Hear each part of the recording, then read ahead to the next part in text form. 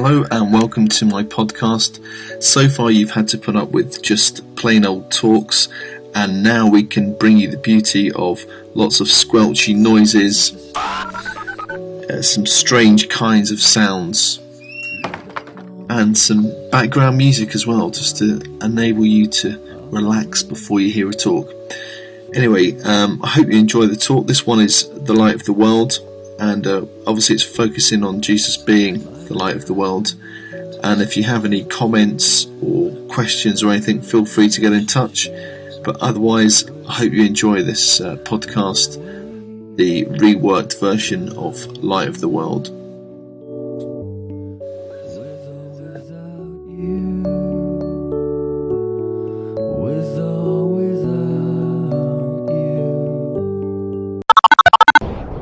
Thinking today about the light of the world. What does the light of the world mean? And what I want us to do is to help us to think through this before we turn to the passage, is to think through what God wants us to hear this morning as we come to church. Because I think it's very easy to come to church and to respond in different ways, and to sometimes wonder whether, well, can God actually speak to me? Or do I actually want God to speak to me? So I'm just going to illustrate that a bit by just telling a little story about my girl Katie. I've got 3 children, but Katie is 7 years old. And Katie is at a stage in her life where she starts to realise the great epistological questions, the knowing questions, okay? So the cognitive process of learning and growing. So beyond herself, there is more to life than just her and her sweets, but actually how do things work and what is there beyond me? So this morning, she said to me, as we were just sitting there, why do we have eyebrows? That's a good question, isn't it? Why do we have eyebrows? And I was thinking about that for a moment, and I thought, well, I could answer this question off the top of my head, or actually, let me think about this. Why do we have eyebrows? And I thought, well, let's try and think this through logically. I'm not a scientist. I think it's probably because you can tell what somebody's thinking. Okay, so in other words, if somebody's kind of scared, they're like this, and they kind of raise their eyebrows. Or if they're kind of cross, they're like, kind of frowning with their eyebrows. Or it could be that when you sweat, that the sweat doesn't go into your eyes. Anyway, by the wonder of Google, I searched up Google and found out that actually the reason we have eyebrows is because if it rains or there's sweat, it will go straight into your eyes. And so it kind of channels it around your eyes and goes down your cheeks. So there we are. Okay, so I wasn't going to leave that question hanging this morning, but because you'd have been trying to work that one out yourself if you didn't already know. But so in terms of Katie's questioning, she's come to this point where she said, well, why do we have eyebrows? Now, in her question, in my answering of that question, I could just assume that she knows, therefore I don't bother telling her. Or I could just assume that I know, and therefore I don't bother looking it up on Google. Or we could come to this position where we might think, well, why bother asking? We have eyebrows, so therefore why bother asking why we have eyebrows? Just get on. Get on with your life. You've got eyebrows. You're going to have eyebrows. Get on with it. So therefore there's this kind of situation where we work through a process of understanding why we're here, what we're about, and who God is. And so when we come to church and when we listen to Scripture and when we enter into a situation of what God is saying to us, we might say to ourselves, well, actually, I assume that there isn't a God, therefore I won't bother asking the question of, is God real and can he speak to me? Or we might be here and say, well, actually, I just kind of know some things about God, but I'm not really that bothered about asking questions. Or we might be here this morning and we say, well, we do have a relationship with Jesus Christ, we do know God, and, well, we kind of know stuff. And to be honest, it's a Sunday morning, and I'm feeling a bit weird because the clocks have changed. And do I really kind of want to engage with what God has to say to me this morning? And if we're honest, maybe some of us feel like that this morning. I know sometimes I go to church and it's just an easy thing to kind of go through and cruise through, and we're doing church and we do church and then we go home and that's it. But I wanted to say that to us because I think as we turn to this passage, it's important to have that kind of thinking in place. And the reason it is because it's a very familiar passage. And so the natural reaction could be, okay, light of the world, yeah, heard that before, got the t-shirt, tick the box, done it. Or it could be, well, I'm not sure if there's a God, why should I bother asking? Okay, so let's turn to Matthew chapter 5, and we're just going to read 2 verses. This is the subject that you've given me this morning, light of the world, and we're just looking at 2 verses in that section. Okay, you are the light of the world. A city on a hill cannot be hidden. Neither do people light a lamp and put it under a bowl. Instead, they put it on its stand and it gives light to everyone in the house. In the same way, let your light shine before men, that they may see your good deeds and praise your Father in heaven. Okay, so what I want to ask first of all this morning, and I guess this is a fundamental question, is in many ways, where are you walking? With regards to who God is and what light is, are you walking in the dark or are you walking in the light? 2 really simple questions, just really black and white in many ways. Are you walking in the dark or are you walking in the light? But in many ways, a very uncomfortable question if this morning we've come here and we know in the heart of hearts that we're not a Christian. Because we may have heard about who God is, we may have heard about who Jesus is, we might need to recognize in our life that we need to walk and follow Jesus, but actually recognizing and admitting that we're walking in darkness this morning is a very hard thing because humanly we're proud. Acknowledging that we are walking in the light reminds us that actually we are not all it's meant to be in life, but there is a God beyond us, a God who is there, a God who exists, and a God who wants to know us through the person of Jesus Christ, and that keeps us in check and makes us alive and alert to the fact that there's more than just a Sunday here in Edinburgh where we go home and we have our lunch, but actually that God is so big and massive and awesome that we need to walk in his light and continue to walk in his light. But I guess only you can answer that question this morning. Are you walking in the dark or are you walking in the light? And we're going to explore a bit of what that means before we go directly into the application of the passage. Okay, September the 11th. It's something which, a date which when we say September the 11th, we associate, don't we, with the Twin Towers being blown up there through planes hitting them. And we can look at things like the Twin Towers like that and we can say to ourselves, well, terrorism, that is terrible. And evil things happen in our world. So we have ourselves here and we isolate these things from ourselves and we say that these people over here are terrible because they get into planes and they crash into buildings and they're evil and I would never do a thing like that. Therefore, I'm okay and they're bad. They're evil. So terrorists and thieves and murderers, we need to recognize, are not the only people that are sinning. What the Bible calls rebelling towards God, doing our own thing, thinking that in many ways we can be God, that we don't need God. That terrorists and thieves and murderers, these kind of obvious acts of evil and crime, are not the only people who are doing things that are wrong in life, that are doing things that God would view as being sin. But Romans chapter 3 verse 23 says that for all have sinned and fall short of the glory of God. That is to say that no matter who we are, that we come here this morning recognizing that we cannot enter into the presence of God ourselves because God is a holy God.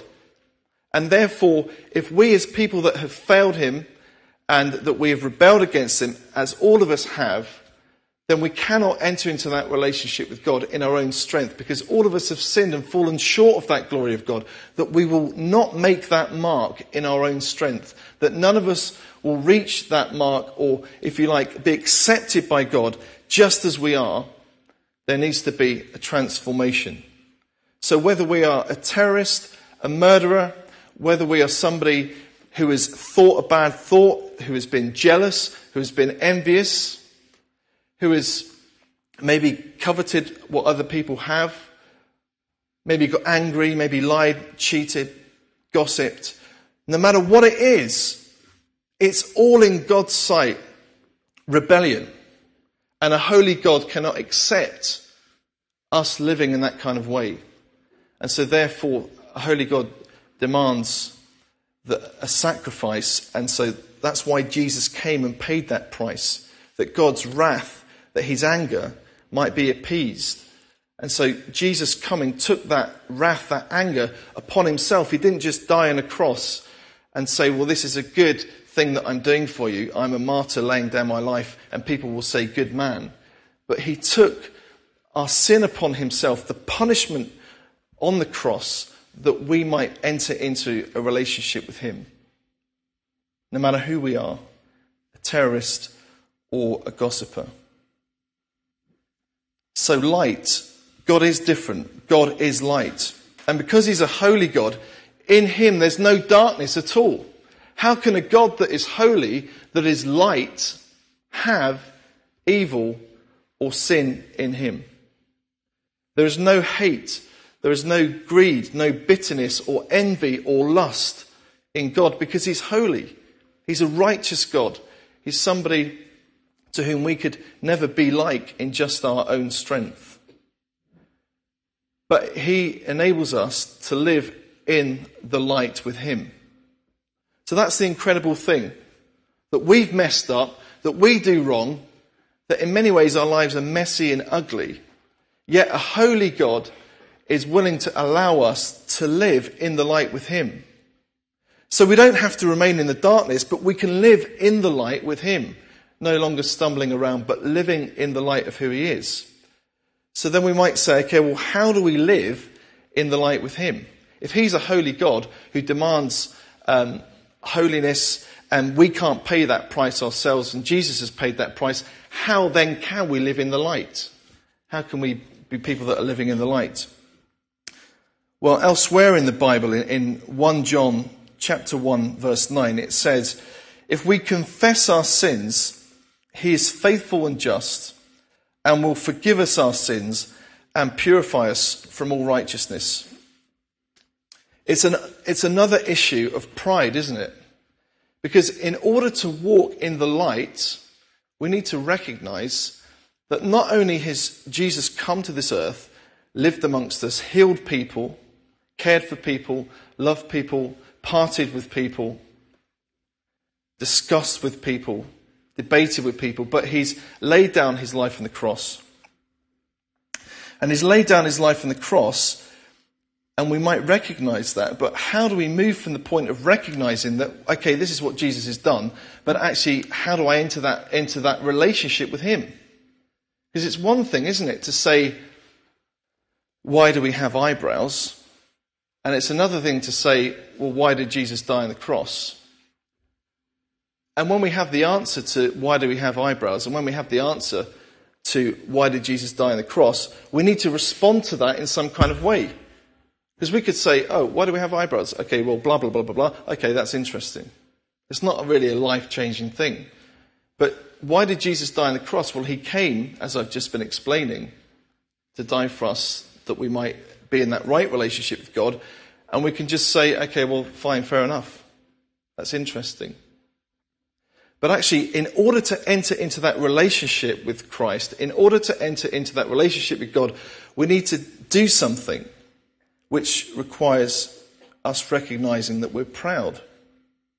And so in 1 John it tells us if we confess our sins, recognizing, admitting that we're a sinner, admitting that we've done wrong, admitting that we have messed up and failed God and failed others, that he is faithful and just and will forgive us our sins and purify us from all unrighteousness. So it's not as if we take that step towards God and then he says, give me a couple of days to think about it, because I know your heart. I know exactly what you're like, and I'm not too sure about you. You're a bit of a tricky one. But he said he's faithful and he's just, and he will forgive us our sins and purify us from all unrighteousness. Okay, so we walk in the light, not because of who we are or what we've done, but because of what Jesus has done and enabled us to enter into that relationship. But we need to respond, and we need to recognize that there's a process there where we respond and we accept Christ as our Saviour as he speaks to us. And maybe it even is this morning, as we've been talking about this, that you know in your heart of hearts that you're not a Christian this morning. You know that you don't have that relationship with God. And therefore, the step for you to take is to confess your sins and ask God to forgive you. And he will forgive you. And you can enter into that relationship and walk in the light. So when we refer to this passage, it says light shines out like a city on a hill. Well, obviously we live in Edinburgh, and it's pretty hard to miss the castle, isn't it, as you walk down Princes Street on an evening. But I guess you could miss the castle if you walked down and it wasn't lit up. If it was a very dark, foggy, dense night, you could potentially miss it. But the fact that it's lit up, a city on a hill, is incredibly obvious. And so maybe that's a useful picture for us to have in terms of what we're going to think about next. Because living in the light is walking in the light. We see changes our lives. So somebody becoming a Christian confesses their sins, asks God to forgive them, they're transformed, and they become a new person. God no longer sees them as a sinner. He says that you're dead to sin and you're alive in Christ. And that's an important thing for Christians to remember again, isn't it? That not that we're perfect, but that God doesn't look at us as a sinner. And maybe that's a radical thing for you to hear. I've said that here before when I've spoken about grace. That in Romans 6, he says that you're dead to sin and alive to Christ. You can't be both dead and alive. You're dead to sin and then alive to Christ. And so he looks at the person who has made this transformation has taken place in their life, and the light, as the Holy Spirit comes into somebody's life, shapes and transforms them, and the light changes their lives and makes them become more like Jesus. And so light changes things. And we see things as God sees things. So when a person becomes a Christian, they no longer go around sort of viewing things themselves as just themselves. But the Holy Spirit is indwelling in the Christian and enables them to understand Scripture, enables them to understand what God's plan is for their lives, enables them to know the power of God indwelling in them to do things that they wouldn't normally be able to do themselves at times. And so I remember before I was a Christian reading the Bible and thinking, what's this? What is the Bible all about? I can't understand the Bible. I look at these things and I understand part of it. But in becoming a Christian, as the Holy Spirit is indwelling in my life, the Holy Spirit illuminates the Bible. And so you look at the Bible and you understand it because it's God's revelation. And God has revealed himself in creation and through Jesus and through the Bible. And so therefore, when you understand who God is, you have that relationship with him, the Holy Spirit opens up the Bible to you and you understand the things of God. You understand who God is. And so that light coming in our life changes us and it helps us see things as God sees things. And we then shine that light to others. So the Christian doesn't only have this transformation in their life, but the Christian then has this light in them which they shine out. Because God is indwelling in the Christian and therefore they shine that out to people. That it's an attractive thing towards other people. So in verses 14 and 15 of the passage, you are the light of the world. Verse 14, a city on a hill cannot be hidden. Well, we know that on Princes Street with the castle, don't we? Verse 15, neither do people light a lamp and put it under a bowl. Instead, they put it on its stand, and it gives light to everyone in the house. Well, it's kind of obvious, isn't it, that in terms of having a light and putting it under a bowl, the whole reason that this is there is it's kind of comical, but it's incredibly obvious that you wouldn't light a light and put it under a bowl. You wouldn't have a candle and put it under a bowl. Instead, you put it on a stand so that other people can see that and enjoy the light and experience the light. And it serves a purpose. Light serves a purpose. I don't know if you've ever been in a power cut It's something that kind of happens less and less these days, isn't it? Kind of slightly makes me feel a bit older. Sort of talk to students about power cuts, and they're like, power cut, what's that? But going to Northern Ireland a few years ago, where my wife is from, we went over for a Christmas, and it was just coming up to Christmas Day, and we were watching some, I don't know, trivial thing on the TV that you watch at Christmas, some sort of James Bond movie, or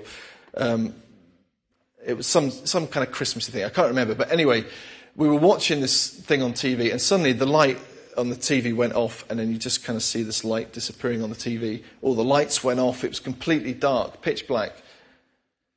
And so we had a choice at that moment. Well, what do we do? Do we get the candles? Do we get the lamps? Do we go off and get a generator from somewhere if we're feeling really adventurous? I'm sure that's the sort of thing Fraser would do. But we decided, okay, well, we'll get some torches somewhere. So, of course, you go off and you look for torches, and then you wonder, has it got a battery? And this one isn't quite lit up properly because it doesn't have a battery in it. And then you're trying to find the batteries in the dark, and you're trying to do that, and you're stumbling over somebody's slippers. And then you're sort of trying to find all the things that you need to get in order to light the house up. Eventually, you've got some sort of light going, and it feels okay. And it almost feels a bit of an adventure. You know, it's a bit like, oh, this is quite nice, you know, quite cozy, like being in a caravan or something. Sort of light everything up, and you're there, and you're inside, and you've got little torches going and a few candles in the room. And it's quite exciting for about an hour. And then after a few hours, you start to get a bit irritated because there was a program that, I don't know, maybe Match of the Day is on, and you want to watch that, and you're going to miss that. And then you go beyond that, and you start to think, well, I'm going to miss that film, or then you start to get a bit more practical when a day went by, which is what happened in this situation, and you realise that you don't have anything to cook on because the cooker's electric. And then you go beyond that and you realise, well, actually, not only that, but there's food in the freezer, and that's starting to defrost as well. And then 2 days later, you're starting to get a little bit touchy with each other in the evening because you realise that not only have you not eaten much, you've gone through all the Pringles and the nuts, but you don't actually have any substantial food to eat. There's nothing to watch on TV. You can't even put on a kind of stereo or something to listen to some music. And it's all getting a bit frustrating. And 3 days later, as this happened, eventually the power goes back on. Now, logically, you would not want to have a power cut around Christmas for 3 days. Why would you want to have that kind of experience when the whole family is together? It wouldn't make sense. And also, logically then, why would it make sense to walk in the darkness and remain in the darkness and prefer the darkness to preferring the light? Why would you just want to sit still and do nothing and say, oh, well, the light's gone out, I'm just going to do nothing? And as you get up, every time you stumble over things, you have nothing to cook, nothing to eat. You can't experience the fullness that light brings. Why would you want to not live in the light? And also, if you found out that electricity existed and you could find power that would generate electricity in your house, you'd want to share that. You wouldn't say, oh, that's great, I've just found some light, I'm just going to sneak off to my bedroom and I'll have electricity in my room, but I'm not going to share it with anybody else. I'm going to have my TV in my room, and I'm not going to tell anybody else that I found this light, that I found this power. And so therefore, that when Christ came into the world as light, and as he indwells in the Christian as light, that Christians should want to stand up and share this light and say, this is good news. This is life-giving. It will enable you to see the fullness of who you are and what the world is about and what eternal life is about. So in verse 16, in the same way, let your light shine before men, that they may see your good deeds and praise your Father in heaven. So we need to shine and not hide the light. And we need to share the gospel. For those of you this morning that are Christians, sharing the good news of Jesus Christ, sharing this light, is not an added extra. It's not an optional in, out. Well, you know, you can either do it if you feel like it or not. But sharing the gospel means that in our homes, we shine the light of who Christ is. In our relationships with people we share a flat with. In our neighbourhood, our neighbours, we share the light of Christ with our neighbours. Now, I know that's sometimes a hard thing in a very individualistic society. If you're living in a tenement flat, probably the chances are that you've probably hardly spoken to anybody on your stairwell. If you're living in a house, you probably rarely speak to your neighbours. I mean, we rarely speak to ours, but God wants us to shine the light of who he is in our homes, to our neighbourhood, in the workplace. People sometimes think, well, here is work, here is church, here's my secular life, here's my Christian life. But God has placed you in your workplace for a reason, because there are people there who are lost and who need to hear the good news of Jesus Christ, not just to see it. It's not a case of, well, if you do well, work hard.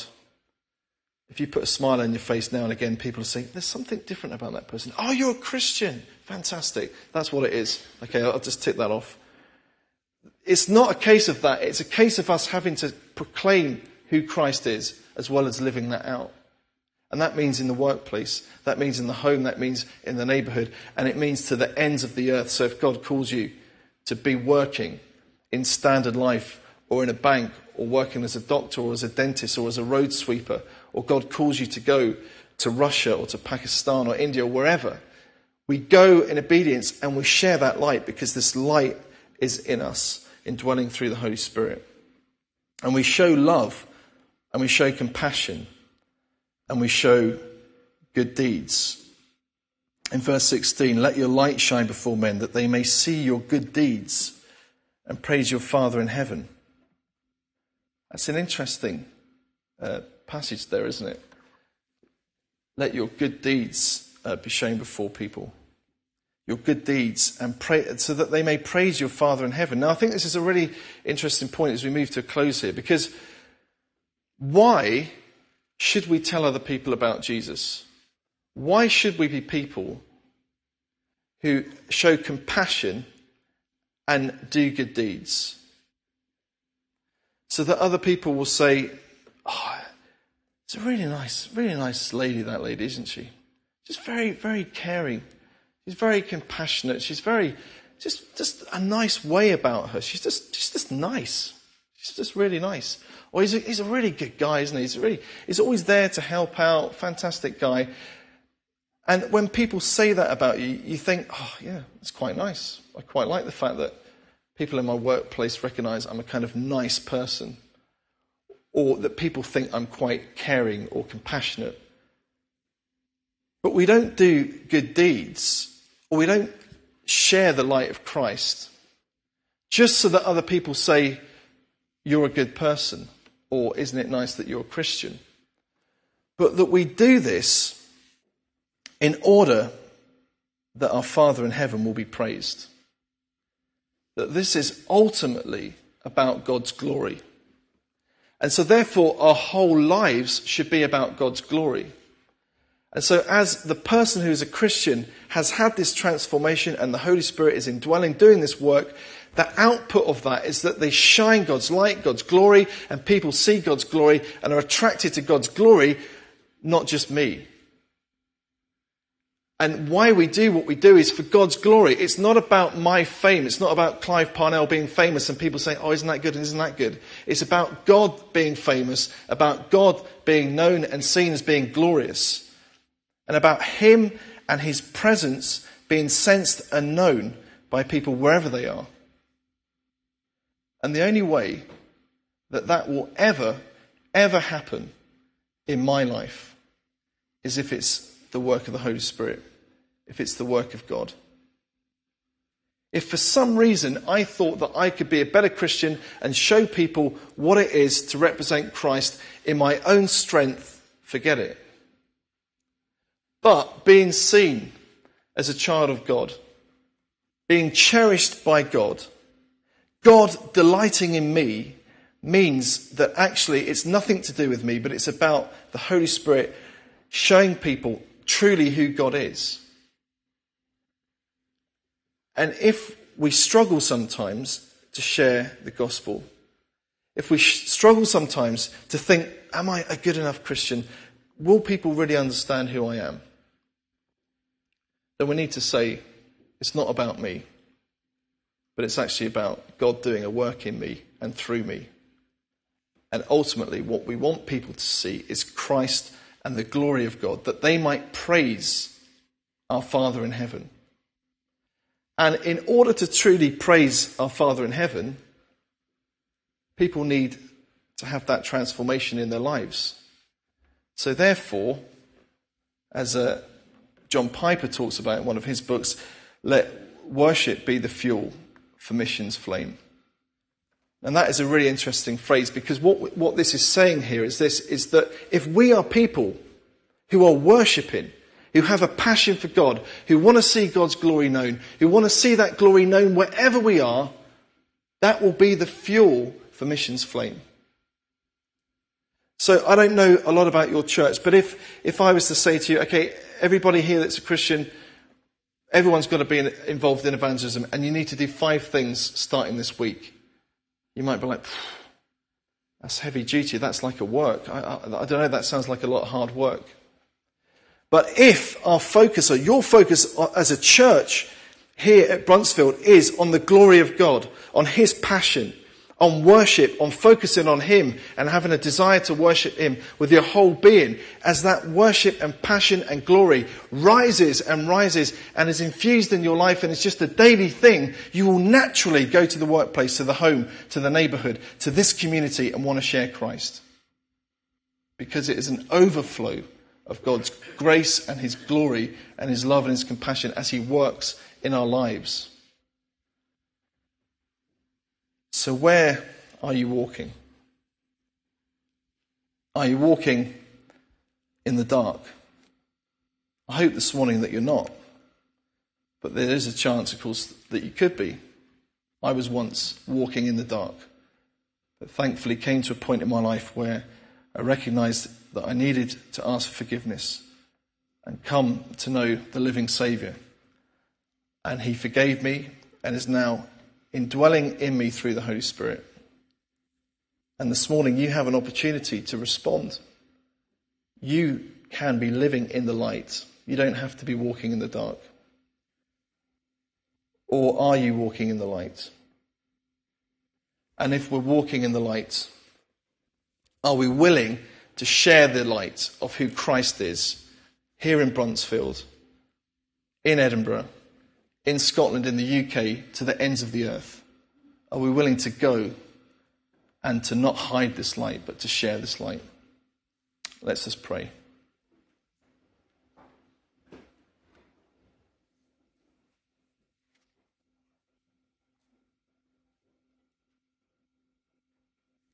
Heavenly Father, as we bow before you, we are in your presence, that you are here amongst us, that you know each and every one of us, you know our hearts, you know what we're thinking before we've even said it. And this morning you know in our hearts whether we have a relationship with you or not. And you desire to save us. You desire to be in this relationship with us. And so I pray this morning that anybody here who's not a Christian will be willing to respond. As God has been speaking to you, maybe it's as if it feels like you're the only person in this room. And that's often the way the Holy Spirit works. And so I pray that you would continue to do that work, and that anybody here this morning would respond, Lord, not for the fame of Bruntsfield or for me, but for the fame of yourself and for your glory. And Lord, I pray for those of us who are believers that you would enable us to not be ashamed of the gospel, but to live out what you've called us to live out, and to shine the light out as far as we can go, whatever you've called us to do, wherever you've called us to be. May it be for your glory and your glory alone, we pray. In Jesus' name, amen.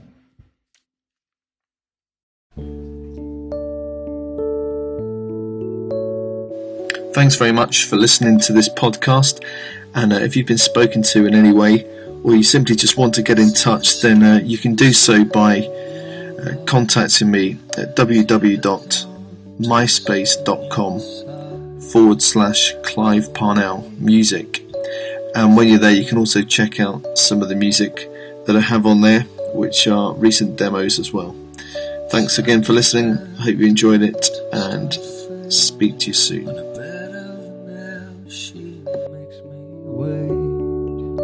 And I'll wait with